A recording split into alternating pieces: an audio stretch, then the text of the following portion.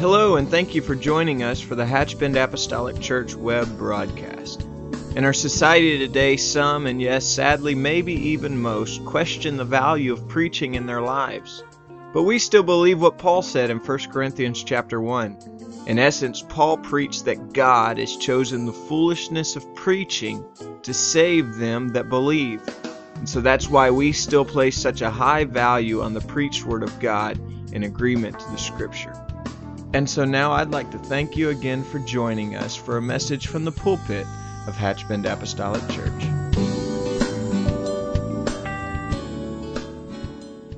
God, I love you today, God. Amen. I believe what we are feeling here today is not something just contrived in the heart of or the mind of a man, but I believe that the Spirit of the Lord has ordered this day, and it's been ordered a long, long time. Amen. This is a special weekend for us. And we're just believing God to touch, minister, as He already has. Amen. But you know what? Just because the Lord did something specific and special yesterday in our meeting, just because the Lord has done something already here very special and significant this morning, certainly does not mean that He is through. Amen. I love worship. I love praise and worship. But I'm going to tell you what will keep you in the storm is the Word of God. Amen. The Word. You interpret it in your mind and you visualize it how you please. But I am convinced that the body, the flesh of Jesus Christ was weak and weary and battle worn after 40 days in the wilderness. But when the enemy came to pull and tug at his faith and confidence and his trust, he just quoted Scripture, the Word of God. I know you've heard that illustration 1,000 times, but I'm telling you, nothing will keep you like the Word. Nothing will keep you like the Word. Amen. I pray that the Spirit of the Lord will minister to us now. Amen. I am very honored beyond my pitiful vocabulary to have Brother and Sister Barnum with us here today. I have felt like for a long time that the Lord would order a season for them to be with us, but not just with our leadership, but with our church family. And so we batted dates back and forth, and I felt like when the time was right, it would happen, and it is here. It is not happening. It is upon us right now. And so I wonder if we'd stand in honor to their Brother and Sister Barnum. There's so many things I would like to say, but as we want to be conscious of the Spirit of God moving in the atmosphere right here, I don't want to talk that away. Amen. But this is not just a preacher, but he has been a great friend and an advocate and a voice in our lives, and Sister Barnum and my wife's life, and we appreciate them so much. And I wonder if you would just make them welcome. Would you do that? And I want them to take their liberty in the Holy Ghost.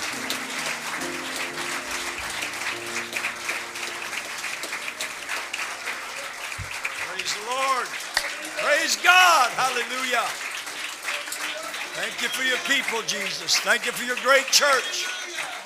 Thank you, Lord, for brothers and sisters in you, Lord Jesus. Praise God. You may be seated. Thank you for your very warm welcome. And thanks to Brother and Sister Boyd for their very warm hospitality. And yesterday, a great day of fellowship and spiritual interaction and true fellowship with the various folks that came to talk about leadership yesterday. I know the Lord has met with us. And I trust every person here, really, I trust we do appreciate what the Lord's doing in this place. I pray that you have this wonderful move of the Holy Ghost every time you gather to worship, or every time you bow your knee to pray. I pray that you have that deep, free flow of the Holy Ghost. Certainly, I can witness to you and verify it most definitely, God is working in this place in our lives today. And I know that it's obvious that this is not a once one-time thing, that this is a flow of this church. And what a great opportunity it is, and really a privilege for my wife and I to be here. My wife, I'm going to ask her to come at this time, and many of the things that she's very good at saying, much better than I am. And so whatever she says, you can rest assured, as long as she's not criticizing me, it's ditto all the way. Surely. No, she'd never do that. My wife, God bless her. Praise the Lord, everybody.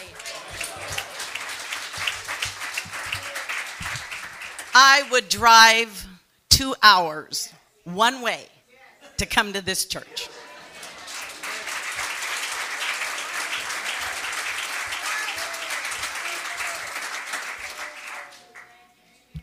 Don't talk to me about driving to malls 2 and 3 hours away, going to restaurants an hour and a half away, and Wednesday night you can't make it to church. Help me, God. Get me to church. Get me to the house of the Lord. I first want to say, before I go on a tirade here, I'm telling you, I feel, honestly, y'all could have just kept this thing going. I mean, this is what I live for. This is it. You know, the old timers used to say, I was brought up in the fire and I can't live in the smoke. And you know what smoke could do to you. It will kill you dead. Give us the fire of the Holy Ghost and let us be moved by that. I want to say I'm looking around here and I see people that I know have been here for 40 years. The very first time I came to this church, you were here and you were young. Thank you for coming to church. I honor you.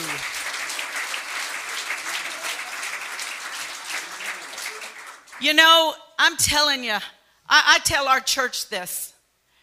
You know, the generation before us, they call it the greatest generation. And you know, that's that generation that went to World War II and they fought and they gave their lives. So many young men lost their lives over on those beaches there in Normandy. And so many families were left without daddies and husbands. And and they just built themselves up. They came home. They just, they didn't talk about the war. You know, now we have, so many counselors for everything. And God bless them. I'm not preaching against counselors. Hallelujah. But I'm going to tell you, there is something that the power of God can do for you that no counselor can do for you. But not only did that generation fight in war, they fought a battle for America in the spirit. My mama, my dad, my husband's mother and father, I'm sure the Newbern, the Boyd's mother and father and grandparents, and some of you sitting right here, your parents, they fought wars, let me tell you, in the spirit. They brought down kingdoms. They fought against the spirits of the world. Those people, they lived to come to church and to worship and to shout and to give God everything. And there was nothing that was too hard for them. Just the story of how this church got here is so amazing. But not for that generation. That's what they did. They didn't put any limits. Oh, now if it gets a little too hard, well, I can't do it. Yeah, well, we can't do that. Really? You know, I'm so glad you've got the word apostolic out there. When we first went to Bellevue, we were getting ready to change the name. Yeah, we're young. We're 19. We're 20 years old. We're so young. We want this great name, It's been, what was that name on the church, honey?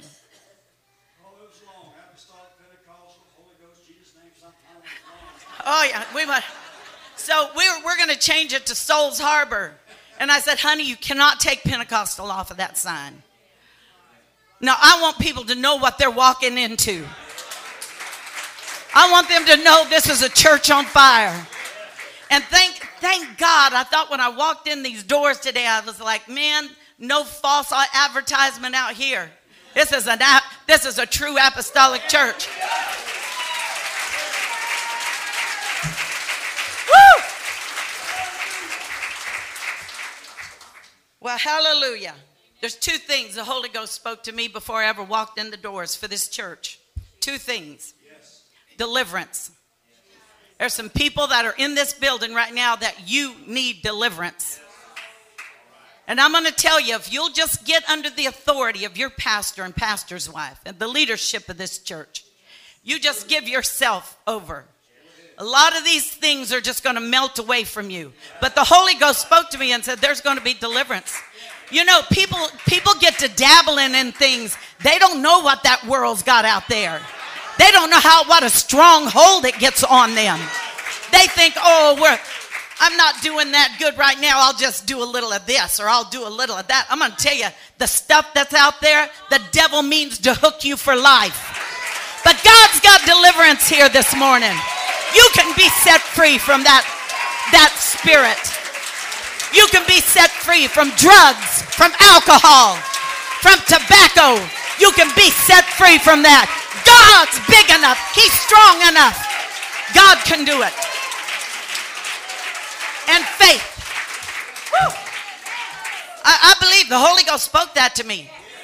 If you want deliverance, I'm going to tell you, I'd fall right under whatever this man preaches. Let me tell you, if this man preached for I couldn't wear no high heel shoes, I'd just come in flats and shout. It would not bother me one little bit. If he told me I had to wear my hair in a ponytail, I'd just wear my hair in a ponytail.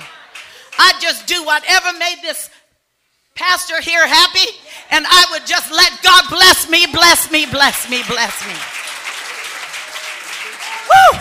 You want to be delivered? Get under the covering of the church. Get under the covering of the Holy Ghost. Get under the covering of God. Glory, glory, glory, glory. Woo! Glory. I'm telling you, there's deliverance here.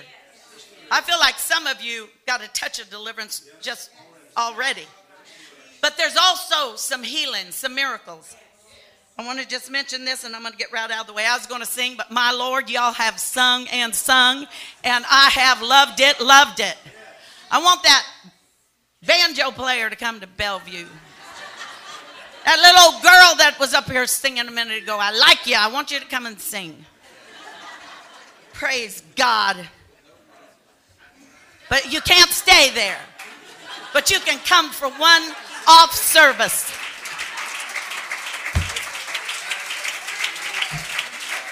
Woo! And thank God for you baby boomers. That's what I am. Please, let's not drop the ball. Come on. You know, I know that generation before us, they worked like dogs. I mean, they built themselves up from nothing. Most of them had nothing. They just worked hard and God blessed them. But come on, baby boomers. Can't make it to church? What's going on here? We have cars. We're not hitching up the mule, getting in the wagon. That's how my mom and dad went to church for years. We just walk out there and we turn. Oh, and then what happens if it won't turn on? Oh, I can't go to church. Hey, you got people in here you can call. Come pick me up for church. I want to go to church. You baby boomers, you bless me when I see you here. I know we maybe can't be quite as strong as those before us because they were almost unbelievable. But come on. God can help us when we don't feel like we could do it. And then, of course, who I'm really interested in, I'm interested in this whole new crew. These millennials. These young ones that are coming on. You got to know it. It's got to come to you like it came to my mom in 1929 in a little old cabin, and she didn't even know what the Holy Ghost was, but she was reading Acts 2:38, and the power of God came into that little cabin, and the Bible slid out of her lap, and she started speaking in tongues and shouting. And I'm going to tell you, that woman never quit shouting the rest of her life. Never quit shouting. You millennials have got to have an experience like that. You got to get it like that. Oh, yeah, you can't have this like, come on, get your hands in the air. Get your mouth open. Get a hold of God, because your generation needs it. It's worse than any generation we've got. We need you young people to be powerful. We need you to be faithful, and we need you to know God. Oh, woo. My. I want to build your faith. 40 years ago, we had a family that drove up in front of our church. We were running about maybe 20 people back then. And this family came up. They had 4 boys in the back of the truck. Their name was Leonard and Lucille Burrows. They drove up, and my pastor's wife happened to have been there. And it was a Sunday afternoon, and my husband and I were trying to get a nap. I was just dazed from having Danae. And she was out praying on the little parking lot there, and this family drove up and said, "What does this church teach?" And they said, they looked at her and said, "How many gods is there?" And Sister Daniels said, "One God." And they said, "What's his name?" She said, "Jesus." They said, "We've been looking for a church like this."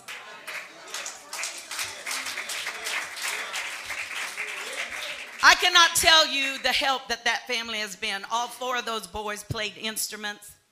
They were a singing family.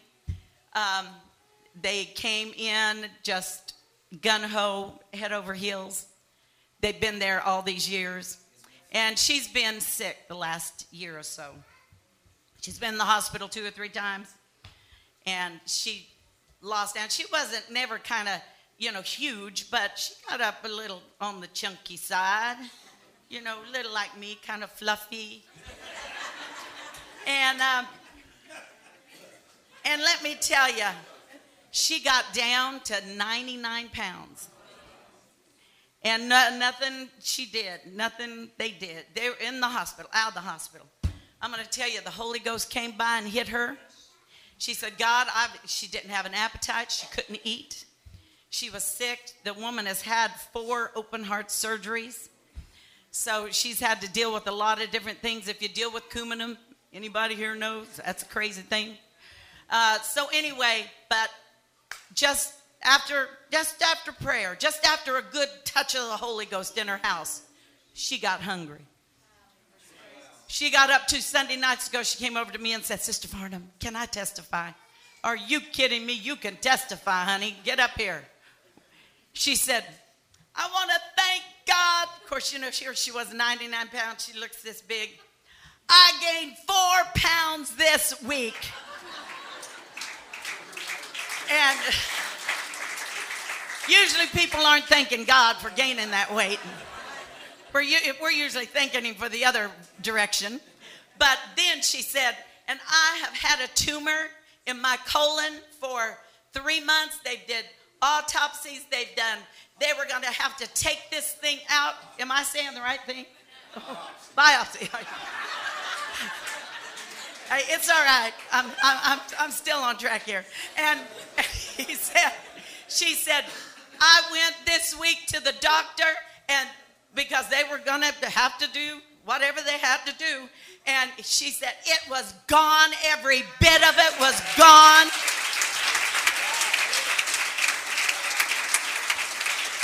I want you to know God is still a healer in 2013.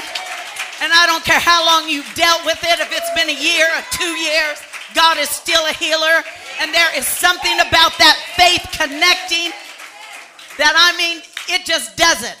It just does it. I had bursitis in my arm, and it was caused by my husband. And when we went to Europe back when we were in our 20s, back then the video cameras, they were huge. They were huge. They're almost as big as the top of this here thing. Whoa, sorry. They were this big. And so he had the little camera part, and I had to carry the other part that was hooked on. And all over Europe, because my husband has to have pictures of everything. And I'm going to tell you, when I got home, I started having problems. I had problems over there. I told him, I said, this is a little heavy for me. He said, well, this is the only way we can get pictures. So I guess that was very important. And I got to where I could not lift this arm. And of course, you know, with bursitis, they say, well, you're just going to have to live with it. You got to take this medication. You have to take this. Now, that might hurt your kidney, might hurt your liver, might hurt your... Well, I don't know. What do I want to die from? My liver, my kidney, or my arm? I don't know. And so anyway, I just said, well, you know what? He was helping me get dressed. I was having people come over and help me fix my hair. I mean, I was in pain just all the time. This was a good year of this. And we were just in a regular Sunday morning service. There was no special preacher, no big evangelist. It was just our little old bunch of people, and I don't even know who was preaching. I don't know if it was Pastor Jason, my husband, whatever was going on. But this is how faith works, folks. I just wanted to get both of my arms up in the air. And always, hey, I don't care if one arm was not working, the other one was working fine. So I was like this all the time. But I just wanted to get my arm up in the air, and I was praising the Lord. I was sitting on that front bench, and all of a sudden, I just shot that thing up. It hadn't been up. I hadn't been able to lift it for a year. And I shot my arm in the air, and the Holy Ghost took every bit of that bursitis out of that joint or muscle. I don't know where it is, but it left me. That's how faith works. It's not by some big name. It is that faith that you hear, and you just grab a hold of it, and it just works. I haven't been troubled by that for 30 years. And I'm going to tell you, God is a healer. And there's two things God's going to do here today. Somebody's going to be delivered from alcohol or tobacco or drugs, or somebody's going to be delivered. And somebody is going to get a healing here today. Woo!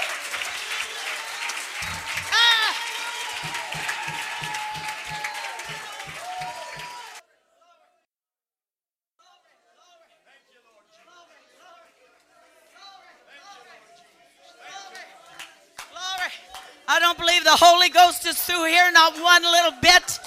I believe there are some people that are going to be totally delivered when you walk out that door today. Jesus is the deliverer. Jesus is the deliverer. Jesus is the deliverer.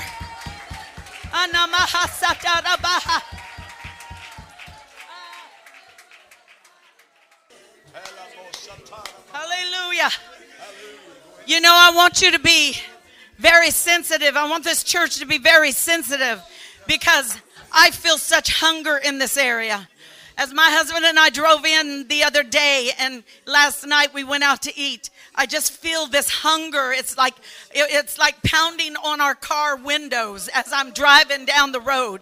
There are people so hungry for this power. And they are living around you and among you. And they may not show how hungry they are, but I felt such hunger when I drove into this area. And I'm going to tell you, this church, you're going to have to make room for some more people. You're going to have to scoot over, or some of y'all are going to have to sit on the platform. There are people hungry, and all they need is for you just to be nice to them. They just need you to be a friend to them. They don't know where to look. They're trying everything they can try. They're going everywhere. They're trying to have the best time they can have, but they're so hungry, and they're hungry for God, and they don't really know where to get a hold of Him like this. And if you'll be sensitive, I'm going to tell you, this church is going to see a great revival. I mean, a great revival. A revival like you have not seen in a long time. Not just one or two souls. I'm telling you, they're going to be coming by tens and 50s and 100s. There's hunger. There's hunger. Be sensitive to the Lord.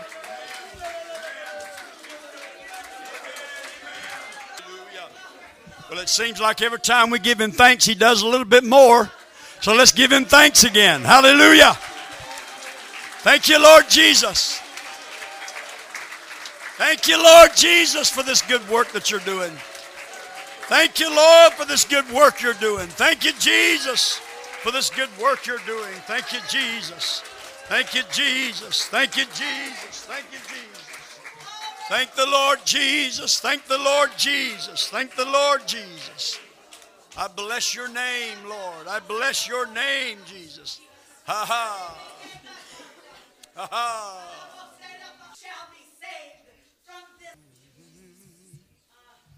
Hallelujah. Hallelujah. Jesus said, blessed are they that do hunger and thirst after righteousness, for they shall be filled.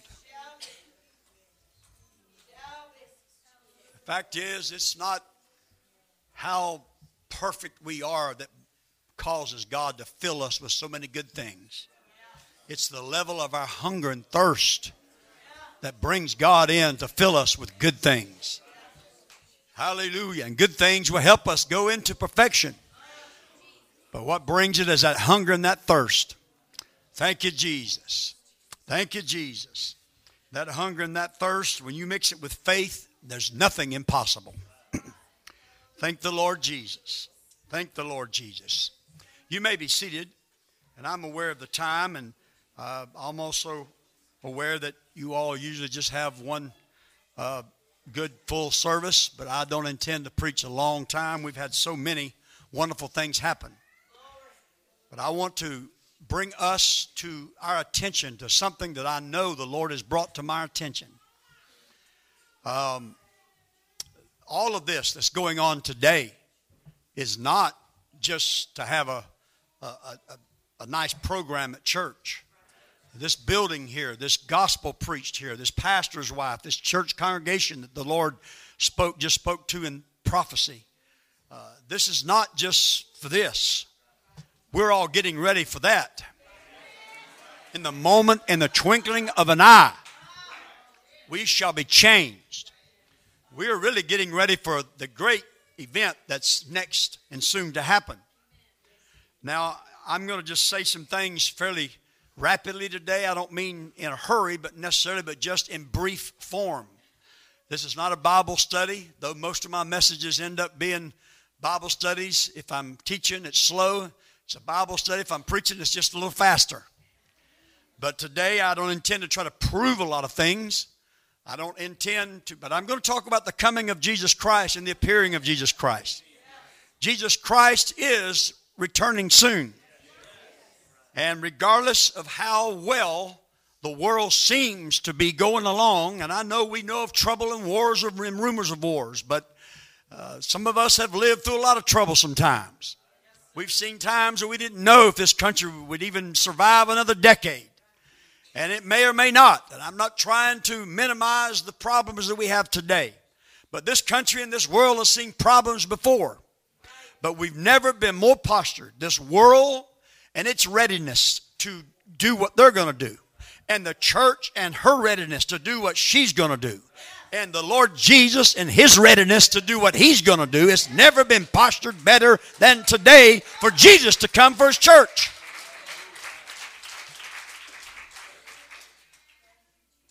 And I ask you in advance to understand, first of all, I don't claim to be a master of end-time prophecy.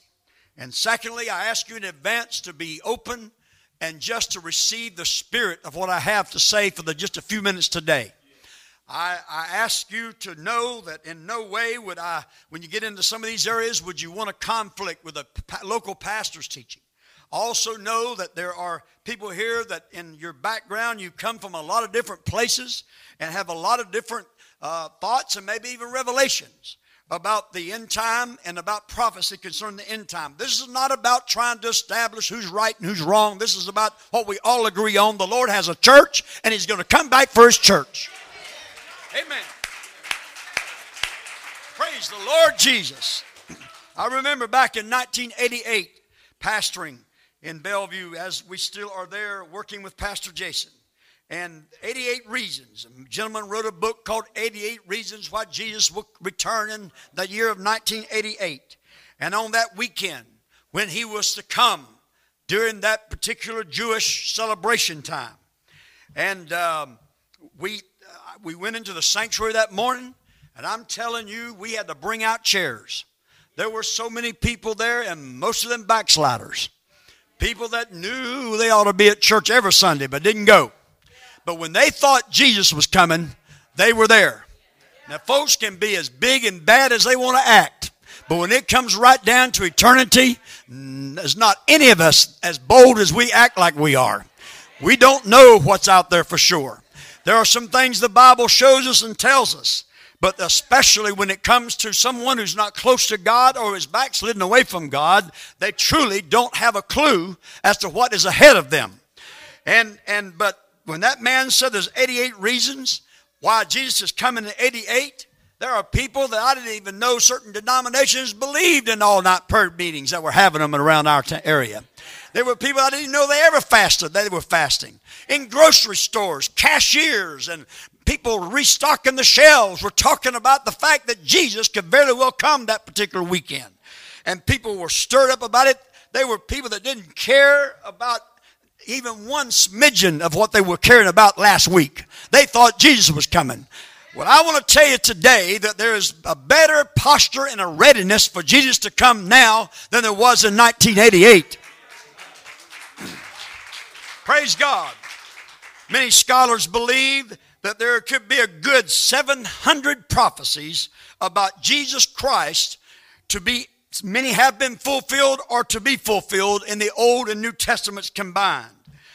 In the Old Testament, at least 300 prophecies were written about Jesus Christ even before Jesus was born.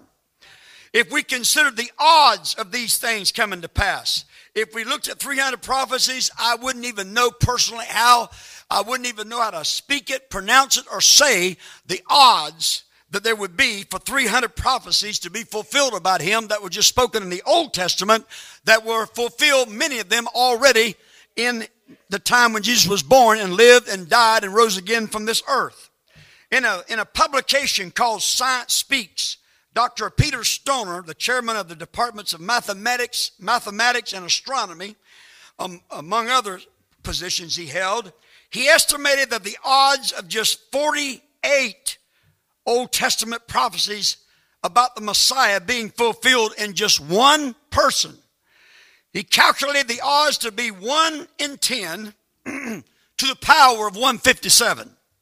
Now, I don't even know how to say that.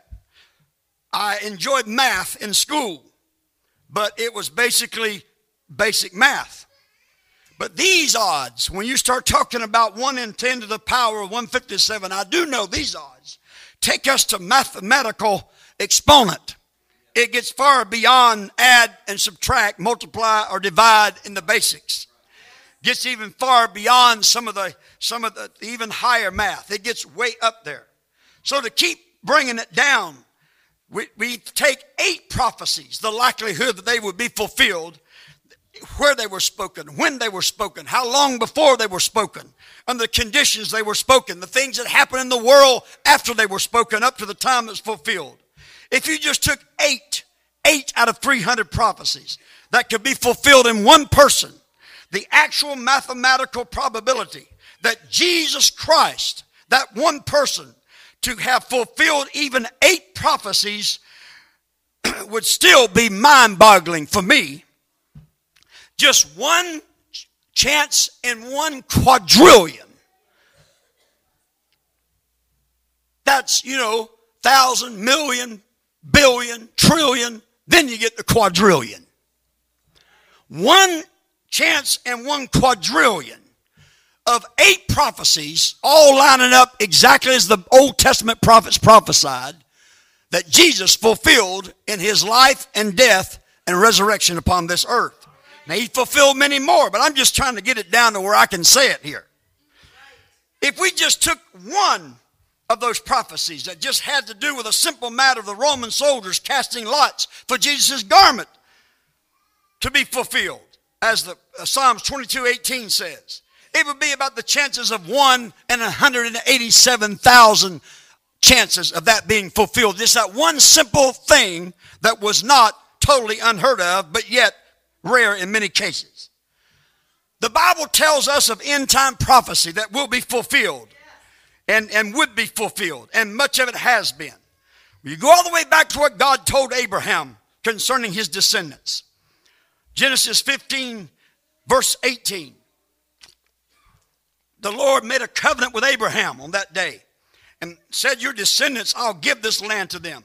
From the river of Egypt to the great river, the Euphrates, and so forth. It was written by Moses, perhaps 1400 BC. And it began to be fulfilled when Moses was in the process of taking them, and Joshua continued to take them into the promised land. But it was re-fulfilled in the year of 1948 for Israel to have their own nation and to be free and united as one nation. 2,900 years ago, Israel divided into two kingdoms, Judah and Israel. And 2,900 years, Israel went divided, and in many of those years off into captivity, scattered around the globe, and without a country of their own. But God made a promise that it would be their land. And in May 14th, 1948, the Jews regained independence for Israel to be restored as a nation. And it was for the first time in 2,900, almost 3,000 years, that Israel was both united as one nation and had their own nation to call their own. Can you imagine how many times in those 2,900 years people doubted it could happen? But we now know, in retrospect, it happened. Archaeology proves in many different ways that the Jews did possess that land 2,900 years ago. And recent history, without a doubt, proves and is documented that they are now back and restored as a nation and as a people. God said through Jeremiah the prophet that he would save the Jews, but not only that, he would destroy the Jews' enemies. And he said he was with them, he would save them, but he would make a full end of all nations where they were scattered. Jeremiah 30, verse 11. And this was written around 600 BC. The prophet Jeremiah said the enemies of Israel would be destroyed, but the Jews would never perish. It seemed that was backward for so many hundreds and hundreds and hundreds of years. But God brought it to pass. History has many examples of how nations have tried to destroy Israel, the Jews, not just one, but many times. About 2,700 years ago, in about 721 BC, Assyria destroyed the northern kingdom of Israel, and they tortured, killed, and exiled many, many Jews. In the year of 586 BC, which is about 2,600 years ago, Babylon destroyed the southern kingdom of Judah. And they killed and exiled many, many Jews, and they were scattered across the land. And then after Jesus was upon the earth and he prophesied about the temple, not one stone will be left upon another. And in 70 AD, about 1,900 years ago from now, the Romans came in led by Titus and estimated that they killed 1.1 million Jews and destroyed the city of Jerusalem, trying to eradicate permanently the people of Israel. And then in 135 AD, the Romans killed an estimated 580,000 Jews and exiled many, many people, and they were scattered. And now in more recent history, many of us know that in the 1930s and the 1940s, the Nazis, under the leadership of Hitler, tried to do their best to eradicate all Jews. An estimated 6 million Jews were killed during that Nazi occupation and that Nazi campaign under Hitler. He called it the final solution. Hitler, with audacity, stood up in spite of Jeremiah's prophecy that Israel would endure, but all nations that took her captive would all expire and be eradicated. And he said, this is the final solution. We will kill all Jews and eradicate them.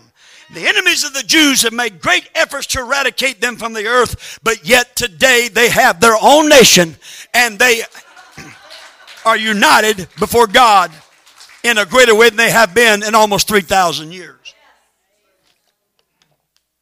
Millions of Jews have returned to their ancient homeland. The Nazis, the Romans, the Babylonians, the Assyrians, they have all vanished. Anybody who even claims anything to be a Nazi or some kind of a Roman or Babylonian, they're just rattling swords, and all their poison, their fangs have been taken away. They are eradicated. But God has fulfilled what he said he would do. I just wonder what the odds would have been if there would have been some kind of a mathematical figure when Noah stepped out and began to build an ark. And then the New Testament said he was a preacher of righteousness. So he must have told people, hey, the Lord's going to destroy the earth by water. We do know that God emphatically said he was going to destroy Nineveh. Even sent Jonah in there to tell them they only had 40 days. And then because they repented, he did not destroy Nineveh. Because at that time, because they repented. And Noah was a preacher of righteousness. It is possible that if the earth would have repented, God would not have destroyed it by water, just as he did not destroy Nineveh, even after he already emphatically said he would. You see, God has a soft heart for repentance. And whatever you've done and wherever you've been and whatever's on your heart today, ever how hard you feel or how far you feel, God has a soft heart for repentance. The Bible said that heaven rejoices more over one sinner that repents than over 99 that need no repentance. He has a soft heart for somebody that would bow their knee and their heart to him and repent. And so you think of the odds of Noah saying there's going to be a flood. We need to repent. Can you imagine the odds? It had never rained on the earth. There had never been anything even remotely like a flood since man had been upon the earth. The odds were absolutely, to them, those people, it was zero. There was no exponent to explain it in math. There was no mathematical figure that you could try to compare the odds. Will it flood or won't it flood? There was no chance that it would flood in the minds of the people. But the fact is, God said it would happen. Noah built the ark, went into the ark, God shut the door, and the whole earth was flooded by water. Even today, people dig up artifacts to prove that even to the highest mountain, fish were swimming and landed again on dry land, and the fossils are there to prove it. God did what he said he would do. And he saved Noah and his family and the human race just like he said he would. Now I want to just shorten this and get right to the end of this. Let's look at the odds and let's just think of these. I don't have mathematical figures for these because here we are living in the last days. Here we are seeing things that are around us all the time. Yes, I see cell phones even in the country. Yes, I see people on their cell phones even out on a country road where there's not a house or a store in sight. And on those cell phones, you could be talking to somebody in Egypt or in Africa or in China. Right from Hatch Bend, Florida. Now, I preached in this church, wasn't this building like this, but I preached in this church when I was about 17 years old, when Old Brother Tumman was pastor. And my wife was talking about some of you precious people that were here then. God bless you. I'm so honored. And just to still be, that we're all still in the church and we're still waiting on the Lord to come. And we're still going on with God. And anybody that stumbled got up and kept going because that's what makes the difference. Hallelujah. Hallelujah. But just look at the odds now and let's just see if the odds are even close to as great as what I've just talked about, and yet those have already happened. Let's think about if it could happen. Revelation 13 speaks of this one called the beast that would cause all that dwell on the earth to worship him. Now let's again, let me say it one more time and I'll just leave it. Let's just enjoy this for a moment. Let's don't get hung up on little diversities or even big diversities. But we know whatever you think it means, it's going to happen or has happened or it will happen. But there's one called the beast that's going to cause all that dwell upon the earth to worship him. What are the odds of a unified worship? It did not say that everybody would agree on one religion. I know we coined the phrase one world religion. This didn't say that. It just simply said they would worship this beast. We're seeing the day when the Islamics are not staying in the Middle East. The Buddhists are not staying in the Far East. The Hindus are not staying in the India, Pakistan, or whatever area. No, we're seeing the day when the earth is becoming smaller and smaller and is becoming a hodgepodge of human beliefs. There are so many famous people, movie stars, celebrities, sports stars, people that do, even presidents and governors and senators that have gone to places like Tibet and other places around the earth, and they have different people have spent time in Africa or Tibet or some of these places, and they brought back with them a little bits of Hinduism, a little bits of Buddhism, a little bit of Islam, and they brought it back and they interwove it into many things. We think nothing today, and I'm not trying to preach a standard or something, but we think nothing today if people say I'm doing yoga. What we really mean is, most of us, if we're saved, we really mean we're doing some stretches and we're doing some exercises. But the fact is, yoga's brought right straight out of Buddhism. Exactly. And there's a lot of other things like Zen. That's Zen. That's a cool new name. Now that's Zen. That means to us that's cool. Back in our day we said cool. Now they say that's Zen. That's straight out of Buddhist. It's right straight out of it. It's being interwoven into our everyday life. With the way that the world is connected now, it is a day when it would be the easiest that it's ever been since the earth was created for people to worship one idea.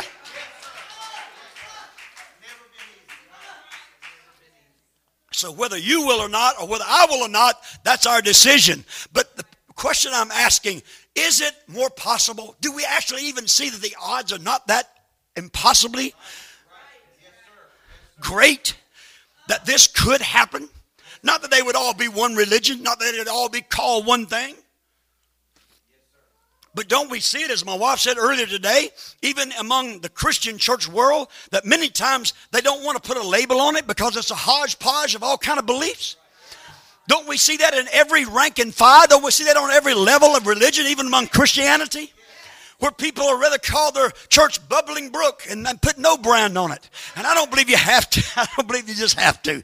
But that's not my point. My point is, don't we see that we are more open, that people, America and all the world is more open than ever before to our intermingling? And we can talk about, the Islamists and all these things. Everything will always have its extremists. And I'm not trying to lighten up on anything that's a false doctrine, whether it be a Christian false doctrine or some other false doctrine of the world. But there is a day that we're living in where it is more probable than ever. When you've got the Pope going to various nations, trying to soften. When you have the Pope meeting with Islamists and meeting with Buddhists and meeting with Hindus, and years and centuries gone by, they would have never thought to letting them have an audience, and yet they're pulling it together.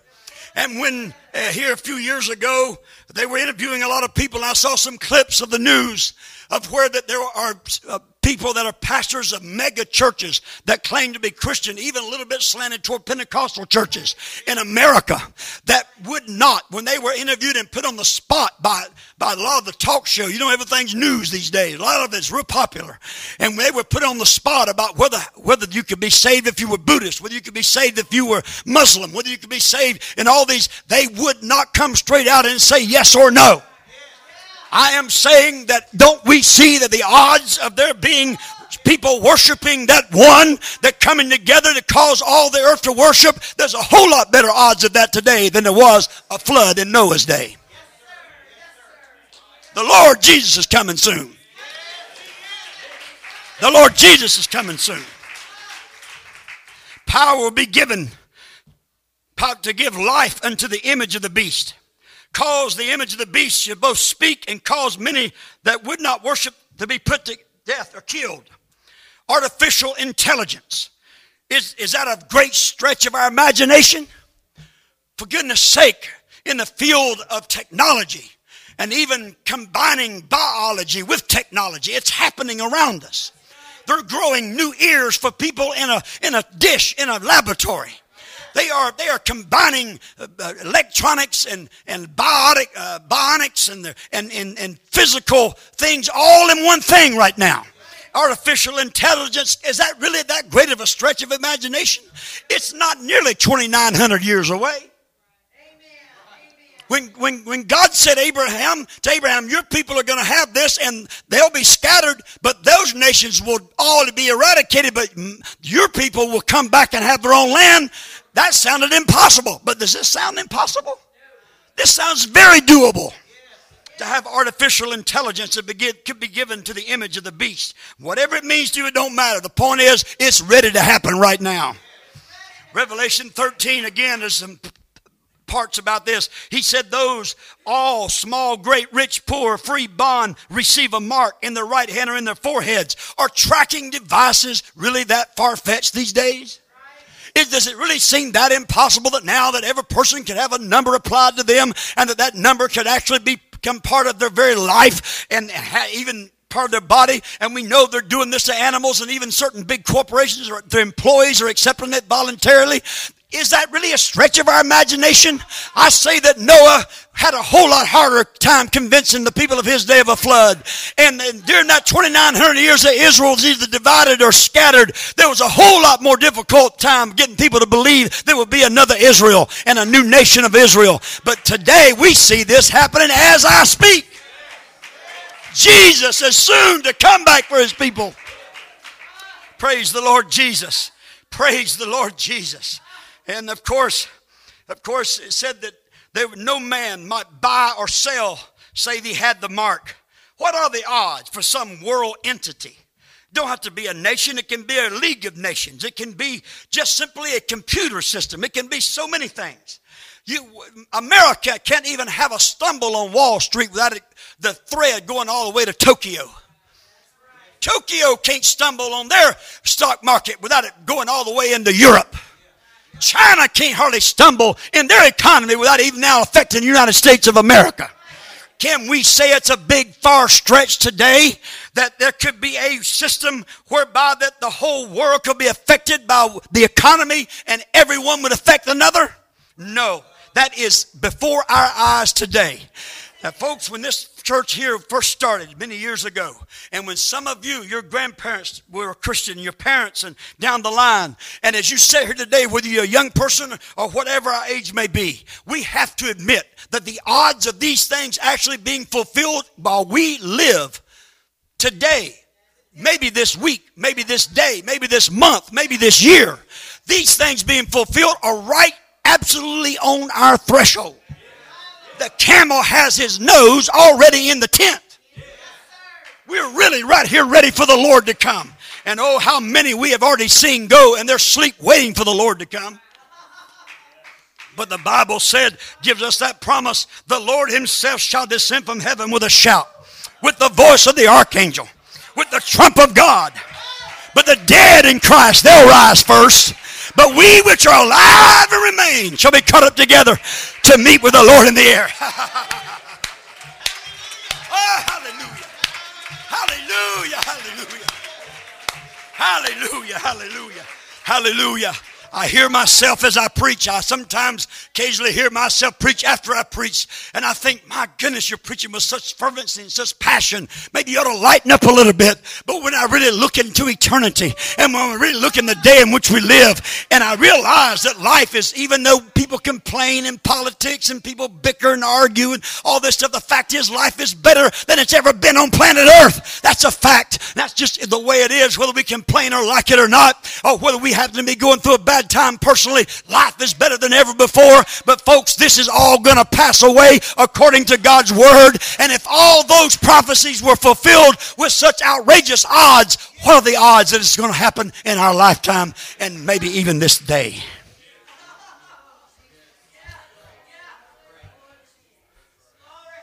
Really, how many people knew on that black day when the stock market fell and this nation plunged into the Great Depression?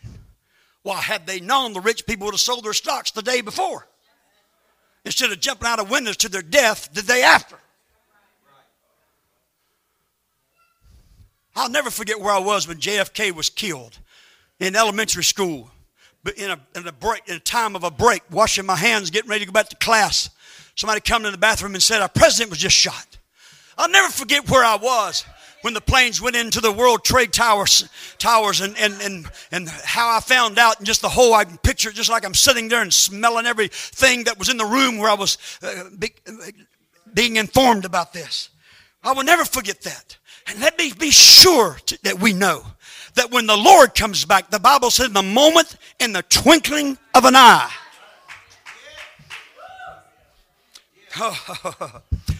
Now those that go, we're going to be made to forget all of our sorrows. But those that are left behind, they are going to remember the second, the moment that they realize Jesus has come and the church is gone.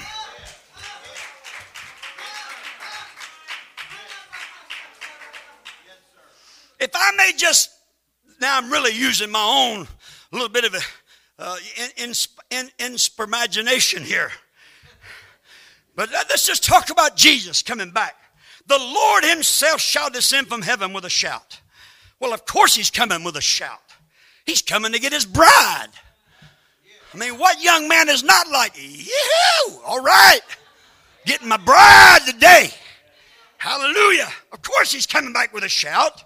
With the voice of the archangel. Archangel always represents the top or the best angel. Well, we get mild to call him best man. Because the groom is coming for his bride.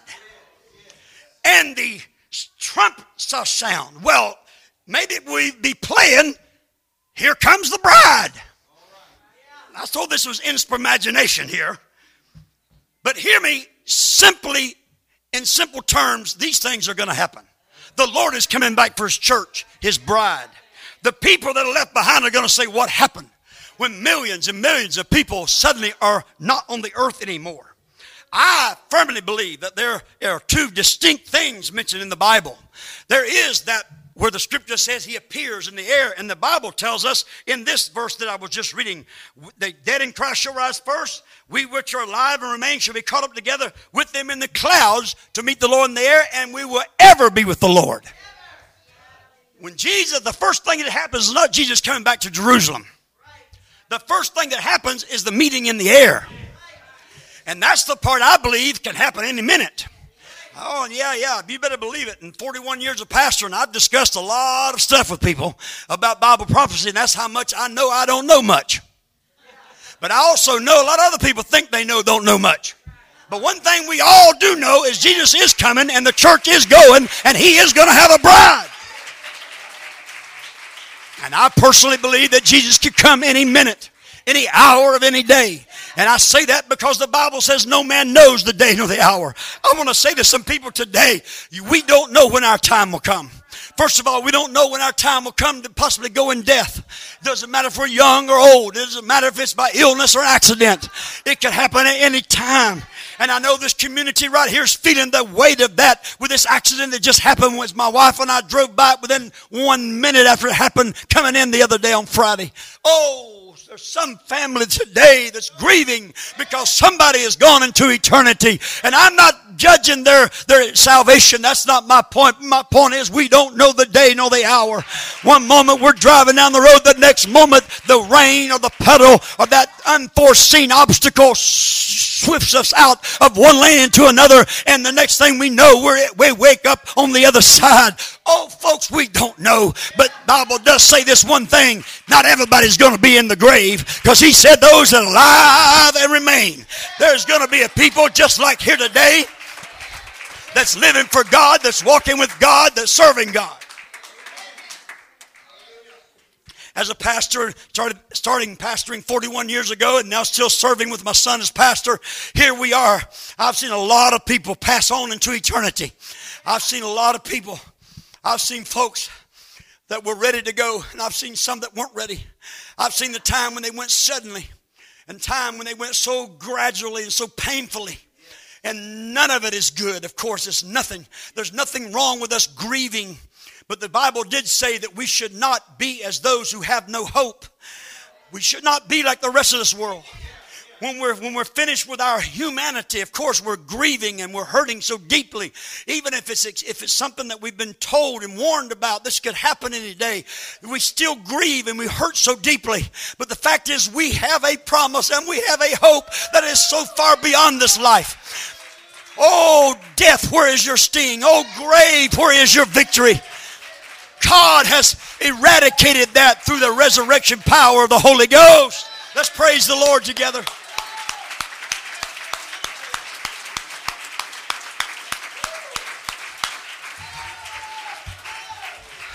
I came here today with one message, and that is Jesus is coming.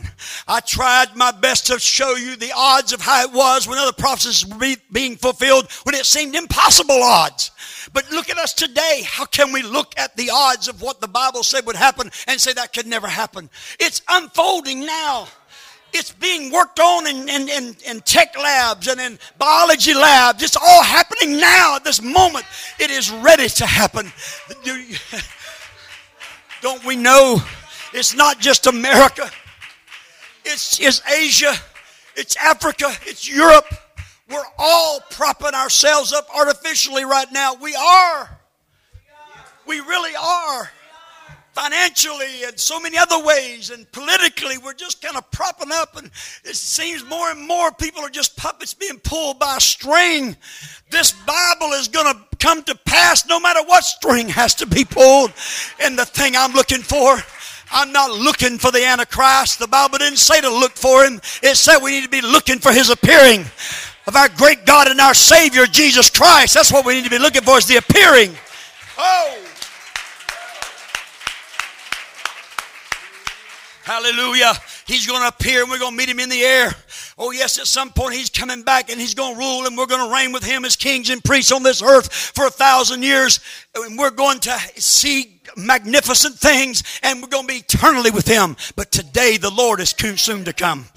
You know, wherever you work, wherever you live, whatever your day is like, whatever your life is like, whether you're young and just starting, or whether you're a child, or whether you know that you've been living a long time and you're starting to feel a lot of things you didn't feel as far as aches and pains and stiffness. Life is still life. This Bible has not changed because I once was young and now I'm old. This Bible has not changed because technology has changed. Matter of fact, the Bible predicted all the technology. The good life. Even in the midst of what we think is trouble, somehow or another, we're living the good life. Oh, you may say, well, we're going through a tough time, and yet people are living in fine homes for 2 and 3 and 4 years they hadn't made a payment on. I'm not saying negative. I'm saying, oh yeah, it's a better life than we really want to think it is. But it's all artificially being held up. It's all being artificially boasted. Oh, but Jesus is not artificial. The coming of Jesus Christ is not fiction. He's coming back for a church. There's a church here that's glad. There's a people here that's clapping. There's a people here that's rejoicing. But my soul says there are those here that you're a little bit concerned right now. And I've always felt in the Holy Ghost that this kind of a message is that message that people lay awake at night and think about. And it needs to be that way. This is the kind of message that'll make us look around for someone we just saw a second ago and they're not there, and the first thought that pops, what if the Lord came? And I used to hear stories like that often, and we still hear them occasionally, and they're kind of funny to us after we realize he really didn't come. I really didn't get left. But at the moment, it's the most scary thought in the world.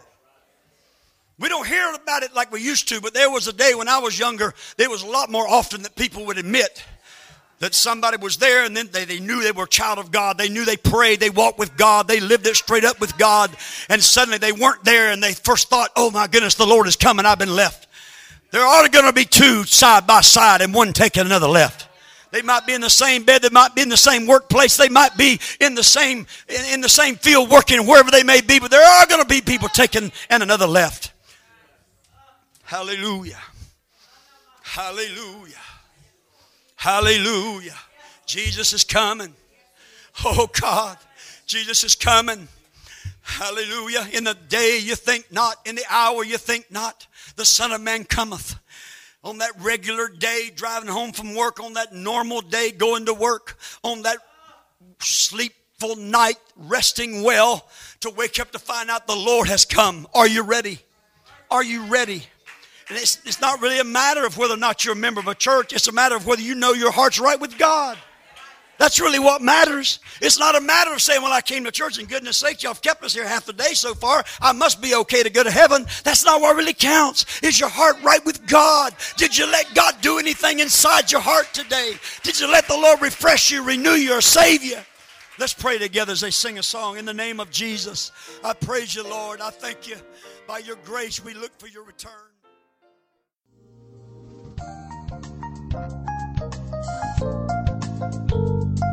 This message has been brought to you today by the media ministry of Hatchbend Apostolic Church. We pray that it's ministered to you in some way, and we'd like to take this opportunity to invite you to join us in service here at Hatchbend Apostolic. Our Sunday services begin at 10 a.m. and our Wednesday night service at 7:30 p.m.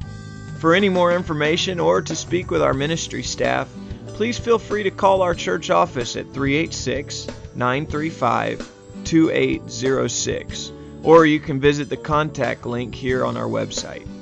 Again, thank you for listening, and we pray God's richest blessings on you and your family.